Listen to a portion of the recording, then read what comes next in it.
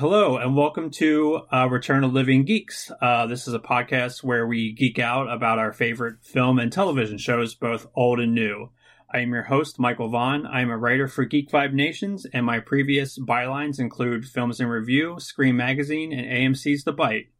I'm also the author of a book called The Ultimate Guide to Strange Cinema. Currently, I am co-hosting another podcast called Humanoids from the Deep Dive, and my own website, The Video Attic, where I review home video releases.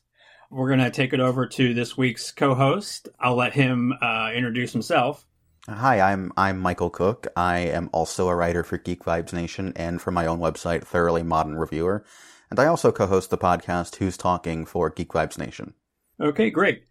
So today we're going to be talking about Shudder's new original series, Behind the Monsters. And I think it's such an awesome show. It basically deep dives some really iconic horror, like boogeymen, like Michael Myers, Jason Voorhees, Freddy, and we're gonna talk about that. So, Michael, what do you think of the series? I don't think I'm quite as in love with it as you are. I like the idea of it. And I think it's mostly executed really well. I just sort of wish that some of the episodes, particularly for, I think it was the Freddy episode and the Jason episode, I wish there had been more, that they'd been able to get more of the original crew and cast involved in the episode instead of having to rely so heavily on insights from various pop culture people who have an opinion on it. You know what I mean? Yeah, I can see that. I know I definitely, I think I particularly like the Candyman episode because it's really interesting to, hear from, Nia DaCosta about her take with Candyman. And, Tony Todd's always a win, which I got to recently talk to, and that was wild. But yeah, I think it's really good. I think it's an excellent show if you're kind of starting out on these franchises and they're so big and overwhelming that it's kind of nice to have something that condenses it down into basically the essence of it. Yeah, I totally agree with that. I just watched the Hellraiser one last night, which I think isn't coming out for a couple of weeks. But that one, I'm not particularly familiar with the Hellraiser franchise. I just know, the visual of Pinhead. So getting to watch that one and actually, finding something out about it was particularly enlightening for me. It was sort of what I had wished, some of the other ones were. And maybe it's just because I'm more familiar with Chucky and with Michael Myers and with Freddy and Jason. But I thought the two best episodes were the Candyman one and the Pinhead one. Partially maybe because there's a little bit more to those characters that people are able to kind of, dive deep into the themes of the characters instead of just celebrating how fun they are to watch, Yeah, so now I know that I haven't seen the Hellraiser episode. I have the screeners. It's been such an insane week. So I'm hoping this weekend. Oh, I understand. Yeah, so I'm hoping this weekend to get to those. But that makes me excited because I definitely am a big fan of Hellraiser and you said that was a particularly good one. Well, I'm not sure how good it is if you're a fan. I don't know if there's going to be a lot of information you don't already know. I don't know anything about Hellraiser. So it was like a crash course for me. You know what I mean? Yeah. And again, that's where I think that I feel like it's a really good series, especially, for fans that, are kind of new to these films and kind of want a way to basically just get a crash course, as you say, in some of the series. Because again, they're so vast and it can be kind of overwhelming. So I think that's what's kind of cool about this series. I mean, truth be told, did I learn a lot of new information being a diehard fan? No, but that's kind of like, that's a little unfair because I've seen like documentaries, I've read like books, and I'm like very well versed. So, but having said that, there have been a few like deep dives that they've done that I learned something. So that's really saying something. Yeah, I agree. I think it is. I'm sounding like I didn't like the show, and I really did. It was. I think part of the problem was I binged several of the episodes back to back, which maybe is not the best way to watch a show like this, where you should perhaps spread it out and watch the episodes that you're interested in, or the ones that, if you don't know as much about that particular monster or that particular, villain, and you're wanting to learn more, then these are a really good starting point.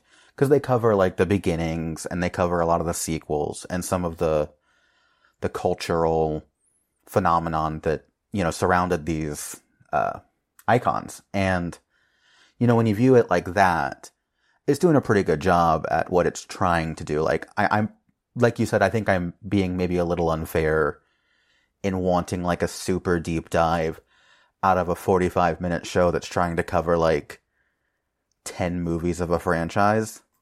But there are these, like, really sweet moments. There was one in the Chucky episode where I think it was the actress who played Andy's mother had met her husband, who wasn't he, like, the designer of the Chucky animatronic? Was that Kevin Yeager?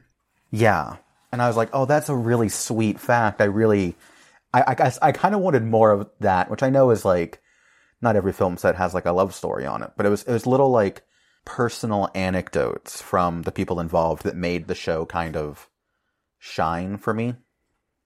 Yeah, like I'm really curious about the Hellraiser episode because I'm such a big fan. I've actually met like a good chunk of the original cast over the years, and that's like been really awesome.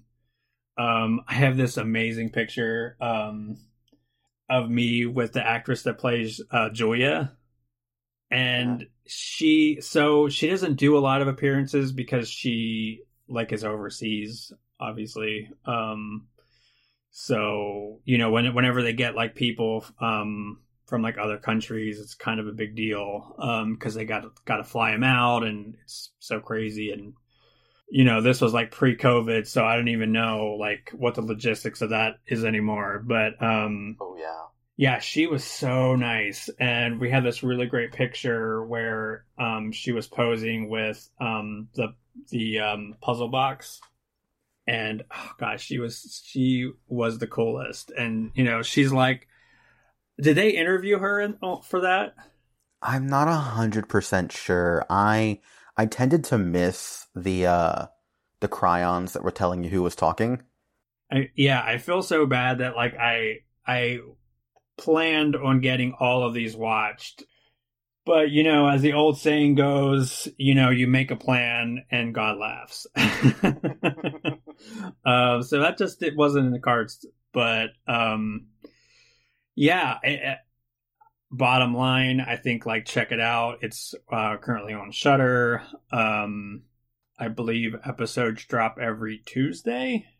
It's either Tuesday or Wednesday.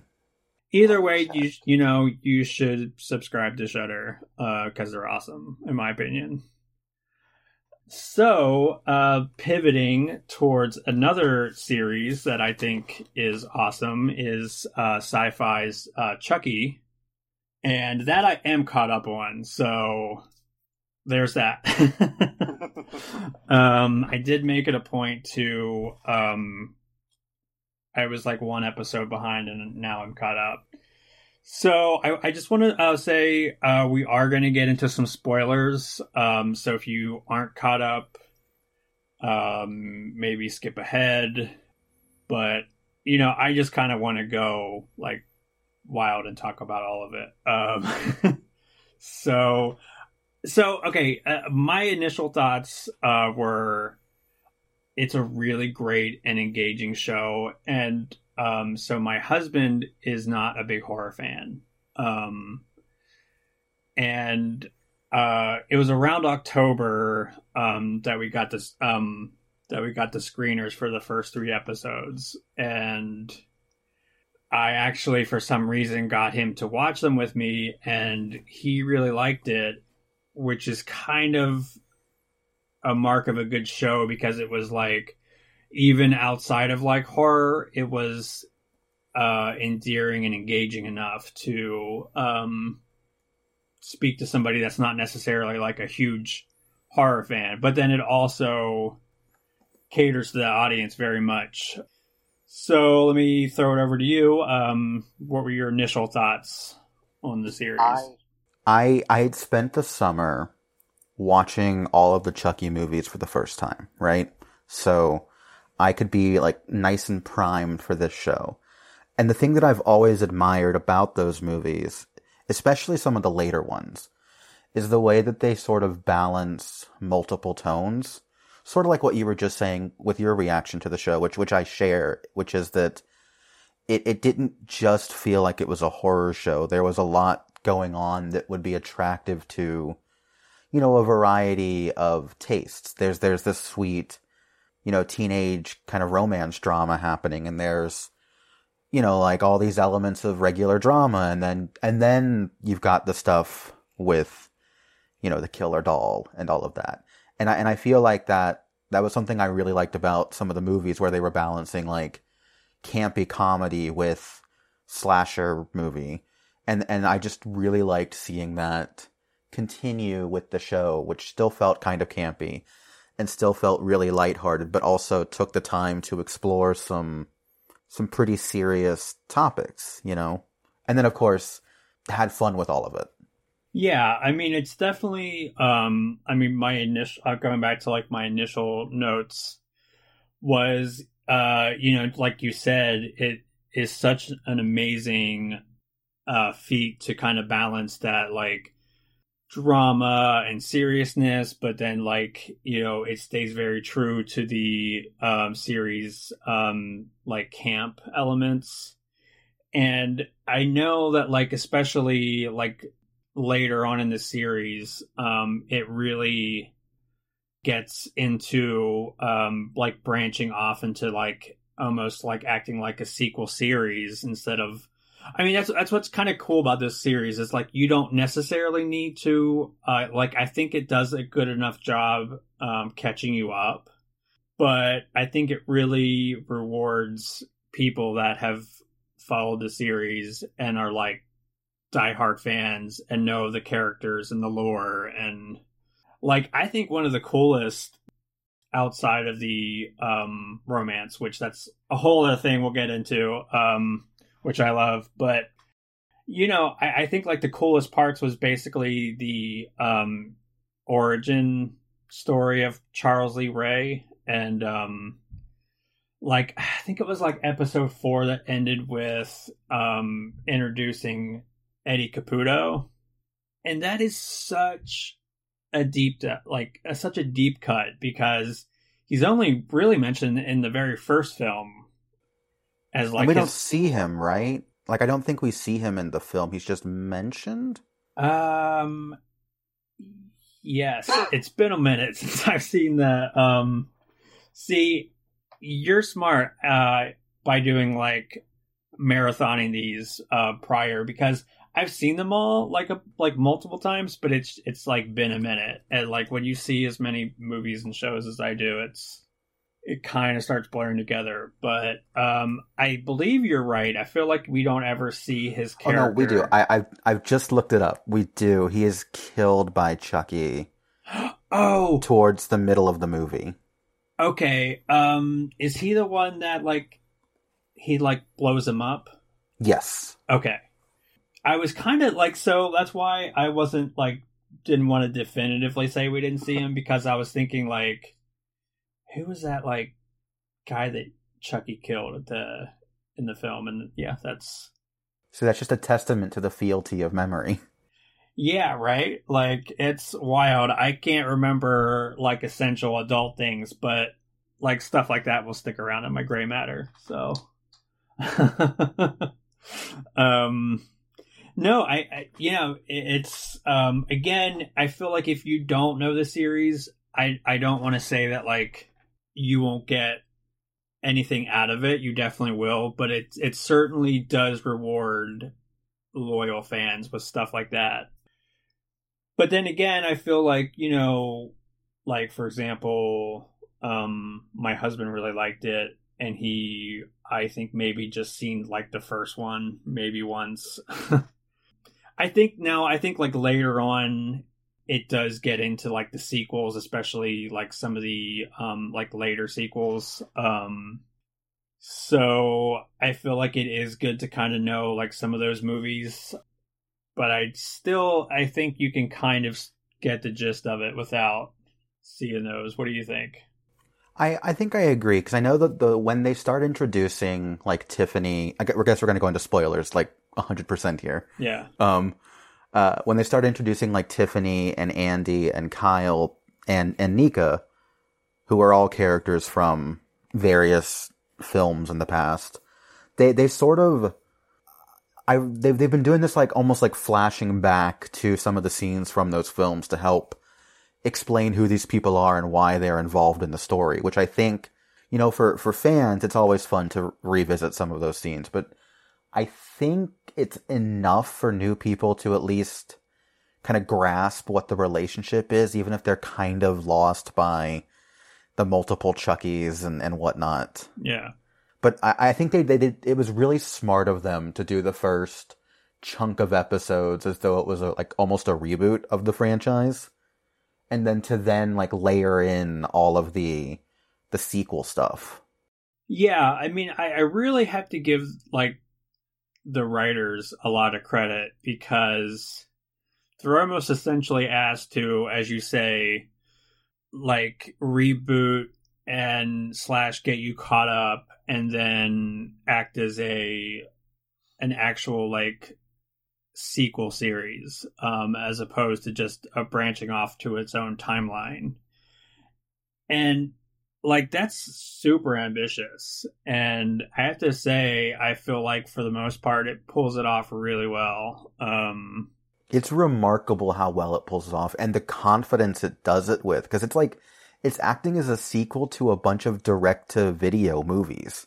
Like the last couple of Chucky movies weren't even theatrical releases, so like how big was the audience for those movies compared to, a show airing on a basic cable channel? Like, I would just be curious as to kind of the people who are watching the show weekly, how many of them are returning fans and how many of them are new fans. Like, I got into the Purge franchise because of the Purge show as opposed to the movies. Yeah, that's an interesting point. And I know that like the series, their like Twitter is pretty amazing. Like they have whoever's running that Twitter deserves a raise. Yes, I agree. Like that is such a fun like marketing campaign. It's brilliant. And something like, so when you have like a character like Freddy or like Chucky that's like a wise ass, that makes for, I mean, that's like some fun like Twitter fodder. Yeah. It's almost like you want Chucky to roast you.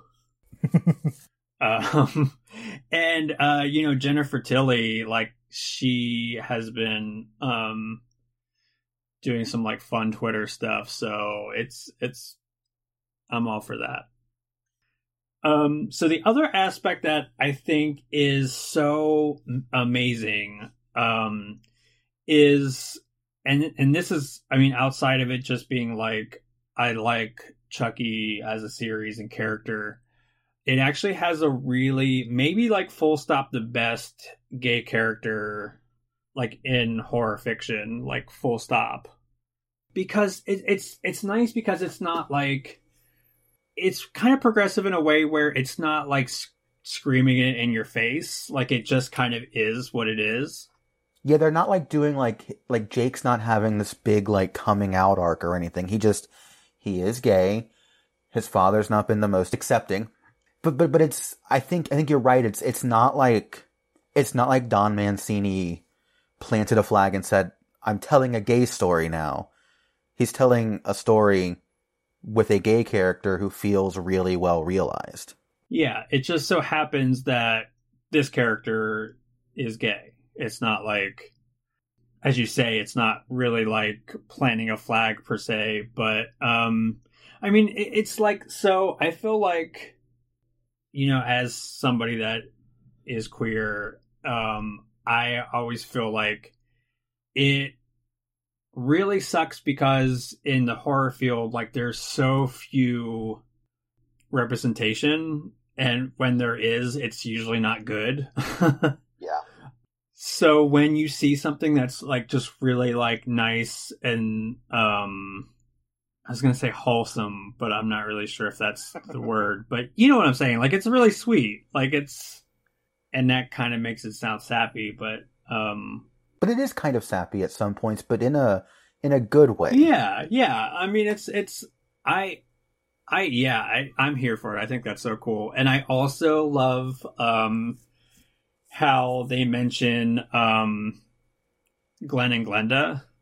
Yes. I had a friend who's never seen any Chucky movie, like, has no familiarity with the franchise whatsoever, and they just randomly sent me like a link to Twitter of a gift set. At Parker, our purpose is simple.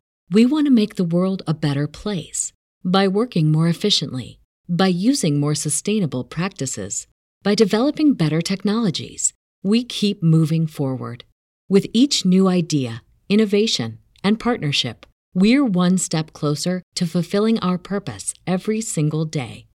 To find out more, visit parker.com/purpose.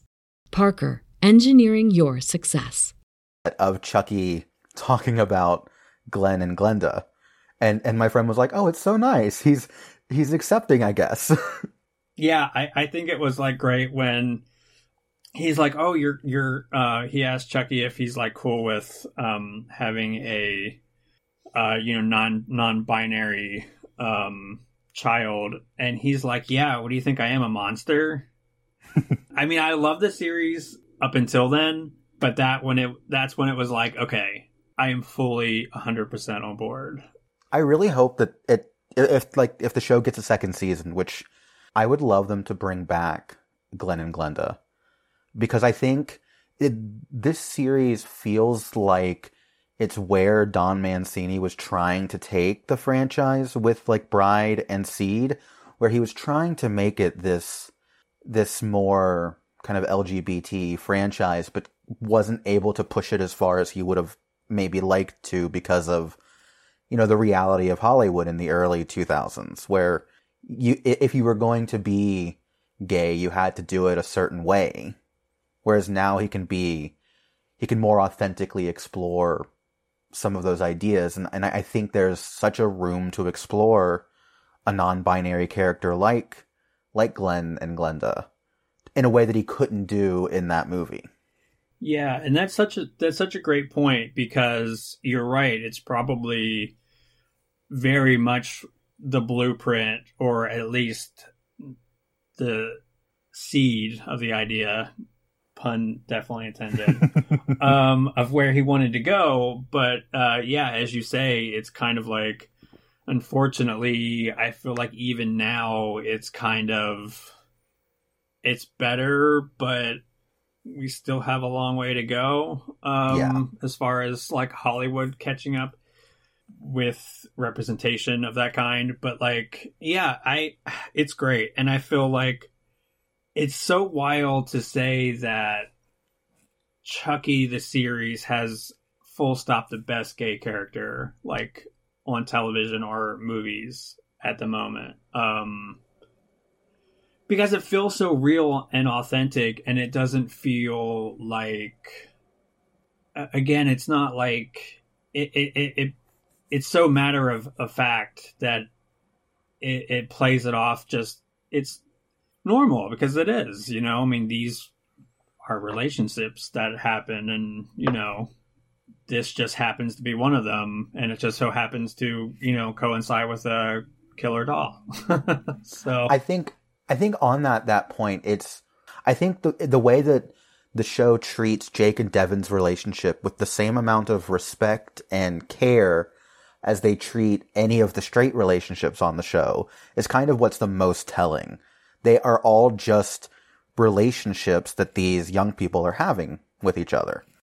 Yeah, exactly. And that's what I mean about, like, it doesn't go out of its way to pat itself on the back. Like, it kind of just is.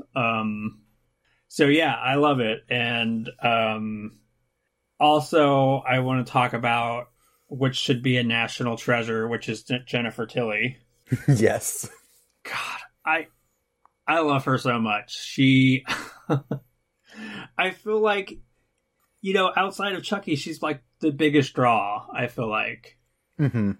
And she knows that character so well, and she is so brilliant in how she knows how far to take it and still come off like endearing and lovable, but like psychotic. And her scenes with Fiona Dourif are incredible. Yes. When she says, like, my mother always, like, I'm paraphrasing badly, but she says something to the effect of, like, my mother was always like, never let a man cock block you over the thing you love. And she's like, that's eating. And I'm like, oh my God, girl, same. It's like, I feel like Jennifer Tilly is one of the only people who can get away with saying a line like that, too. Because she says it, like, with full sincerity. There's not a hint of irony in her performance. She is just committing to the absurdity that is Tiffany. Yeah, I mean, you know, I think what's so brilliant about a lot of comedy performances is it's played straight. It's played so big, but it's played so sincerely that that's where a lot of the comedy comes from. And oh my gosh, she just nails that. She so understands that tone. Because obviously she was like a big part of the turning point of that series. So to have her like front and center again, reprising that role is nothing short of like magic, as far as I'm concerned. So I think seeing Alex Vincent and Christina Elise again together again after all of these years is just, it's such a delight because they are playing off of each other in like exactly the way you'd always imagine they might have had they stayed in touch, like how their characters stayed in touch with each other after the second Child's Play movie. It's like they're like the Chucky busters, you know? Yeah, that's what I thought was really fun about the last episode. It was like, again, you said it so wonderfully. It was like they're a little two-person Chucky busting squad. And Fiona also playing Charles Lee Ray. And by the way, I did not realize that until they posted something on Twitter. I think I had read somewhere in some of the press materials that it was her, but I didn't recognize her when I saw it the first time. I was like, huh, they've got somebody who kind of looks pretty close to what a younger Brad Dourif would have looked like. I was like, oh, that's just some good casting. I almost thought it was like a deep fake type situation. Yeah. But no, it's Fiona Dourif in a wig. And, I mean, again, nails it. Like, nails the crap out of it. She's amazing, by the way. I always think about the utter, like, mind it must be to be basically playing your father, but then also playing your own character who's being possessed by your father's character.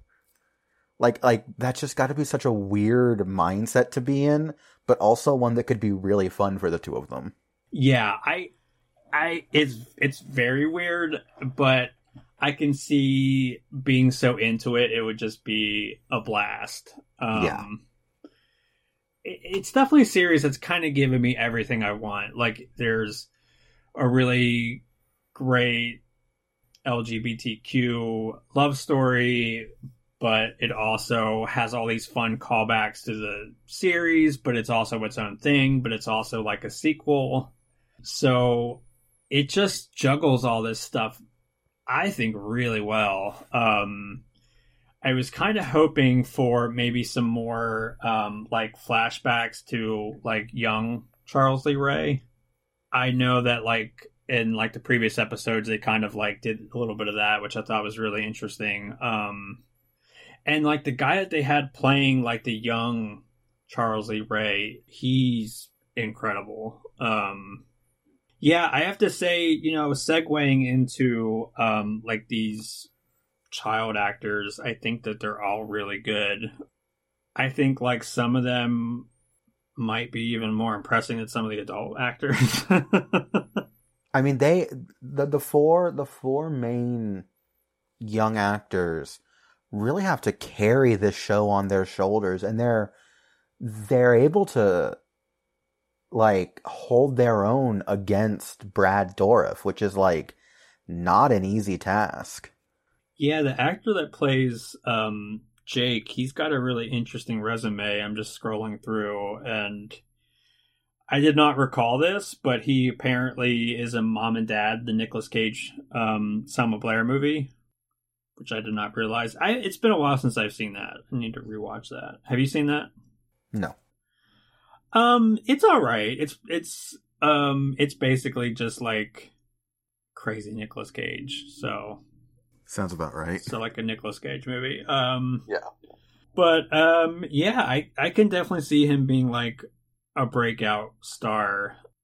I honestly think all the young leads are really good. As you say, you know, the bulk of the movie is basically them kind of navigating all this craziness. And the thing is, like, you have to, as absurd as it is, you have to sell it like reality, and that cannot be easy.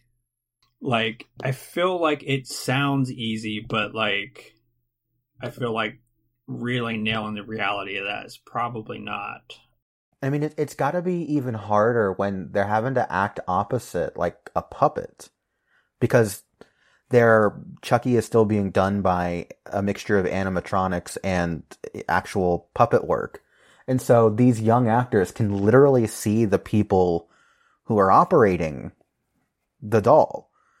But they're able to maintain that like grip on the reality of the scene they're in, rather than, you know, this kind of absurd set reality where you've got some guy in but in a, you know, like a black bodysuit operating a doll. Like, they are able to make these inherently unreal moments feel real, which is something that I think a lot of adult actors can't pull off. Yeah, that's a great point, and I was actually going to echo that statement of like, I feel like, you know, as you say, like full-fledged, you know, adult actors, you know, that's challenging. Because again, you have to like use your imagination, right? I mean, you have to think that this doll is like absolutely terrifying, and also just go with the absurdity of like the lore and everything that's going on. So yeah, gosh, I don't know what else there is to say. It's such an amazing series. And there's 2 episodes left? I believe so. Which seems like a lot to wrap up in 2 episodes, but I'm hoping they can pull it off. Yeah, and I'm almost like maybe they're certain that they might be getting picked up, so they may be leaving some threads dangling to be picked up on in a second season. Yeah, I hope that they put the last 2 episodes up soon, because I want to see them now, like yesterday. Yeah, so bottom line is Chucky's an awesome series, and you all should check it out. It's I guess the next episode will be Tuesday, November 23rd at 10 p.m. and definitely worth checking out. So next up, I'm going to be talking about some really awesome recent home video releases in what segment is called the Video Corner for now. But that's probably going to be in flux. We'll see. So I'm first starting with Warner Brothers did an amazing Mad Max anthology on Ultra HD, which just came out. So this the Mad Max anthology just came out the 16th of this month, and I have to say these look incredible. I am such a huge fan of the Mad Max series. It's definitely worth checking out. And that's kind of a brilliant segue into what my next thing I want to talk about, which was the Kino's new line of Ultra HD films, Misery. So Misery, which came out on October 12th. And I have to say that I rewatched the previous Blu-ray versus this new Ultra HD, and I mean, it looks fantastic. I think it's, I'm very confident in saying it's like the best it's ever looked and sounded. It includes a slew of new features, some featurettes, 2 audio commentaries. So yeah, definitely worth checking out. And Kino also did The Silence of the Lambs on Ultra HD. And so I thought that the Criterion did a pretty amazing job with their restoration. But again, I feel like this new edition like kind of blows it out of the water. It has a new commentary by Tim Lucas. It also includes a bunch of featurettes and some original archival material. And if you're a fan of either one of these movies, I highly, highly recommend it. And it's definitely worth checking out. Kino is quickly becoming like one of my favorite home video labels. So next up from Paramount is the Audrey Hepburn 7-movie collection. I know that's quite a pivot. But yeah, 7 movies is included in this. All the classics. You have Breakfast at Tiffany's, Funny Face, My Fair Lady, Paris When It Sizzles, Roman Holiday, Sabrina, and War and Peace. So again, they look absolutely incredible. Well worth picking up. Also from Paramount is the Friday the 13th 8-movie collection. It's nice because if, I don't know, do you have the box set from Scream Factory, Michael? No. Okay, so what's nice about this is it's a more affordable option if you just want like the first 8 movies and you don't really necessarily need all of them. I mean, right now, it like retails for like $26.99 on Amazon. Oh, that's pretty cheap. Yeah, so comes with the Blu-rays, comes with digitals. It's fairly bare bones. I mean, there are some features on there, so you do get like some really nice bonus material. Basically, I believe it's everything ported over from the DVD box set that's ported over to the Blu-ray set. So, if you don't necessarily need like the extra stuff from the Scream Factory collection, it's like a nice pared down, more affordable option. So from Synapse, we have the Demons 1 and 2 collection, which is limited edition. They have a Blu-ray version and an Ultra HD version. They sent me the Blu-ray version, which, I mean, still looks incredibly nice. And it actually, I've seen them so many times on DVD. So like seeing the new transfers, pretty amazing. And just switching over to Severin, we have Retribution, which is like this really crazy like 90s movie. And Severin put out a really sweet 3-disc edition of that. Again, transfer looks great, slew of features. And Severin also did some really cool like post-apocalyptic movies. I don't know if you're a fan of those, but I definitely am. Depends on the post-apocalyptic movie. Yeah, I feel so weird about it because I feel like we are kind of living in a dystopian future. But there's some really cool ones in here. So again, this is Severin. This is Warriors of the Year 2072. That's a Lucio Fulci movie. If I got any Fulci fans out there. Endgame, Joe D'Amato.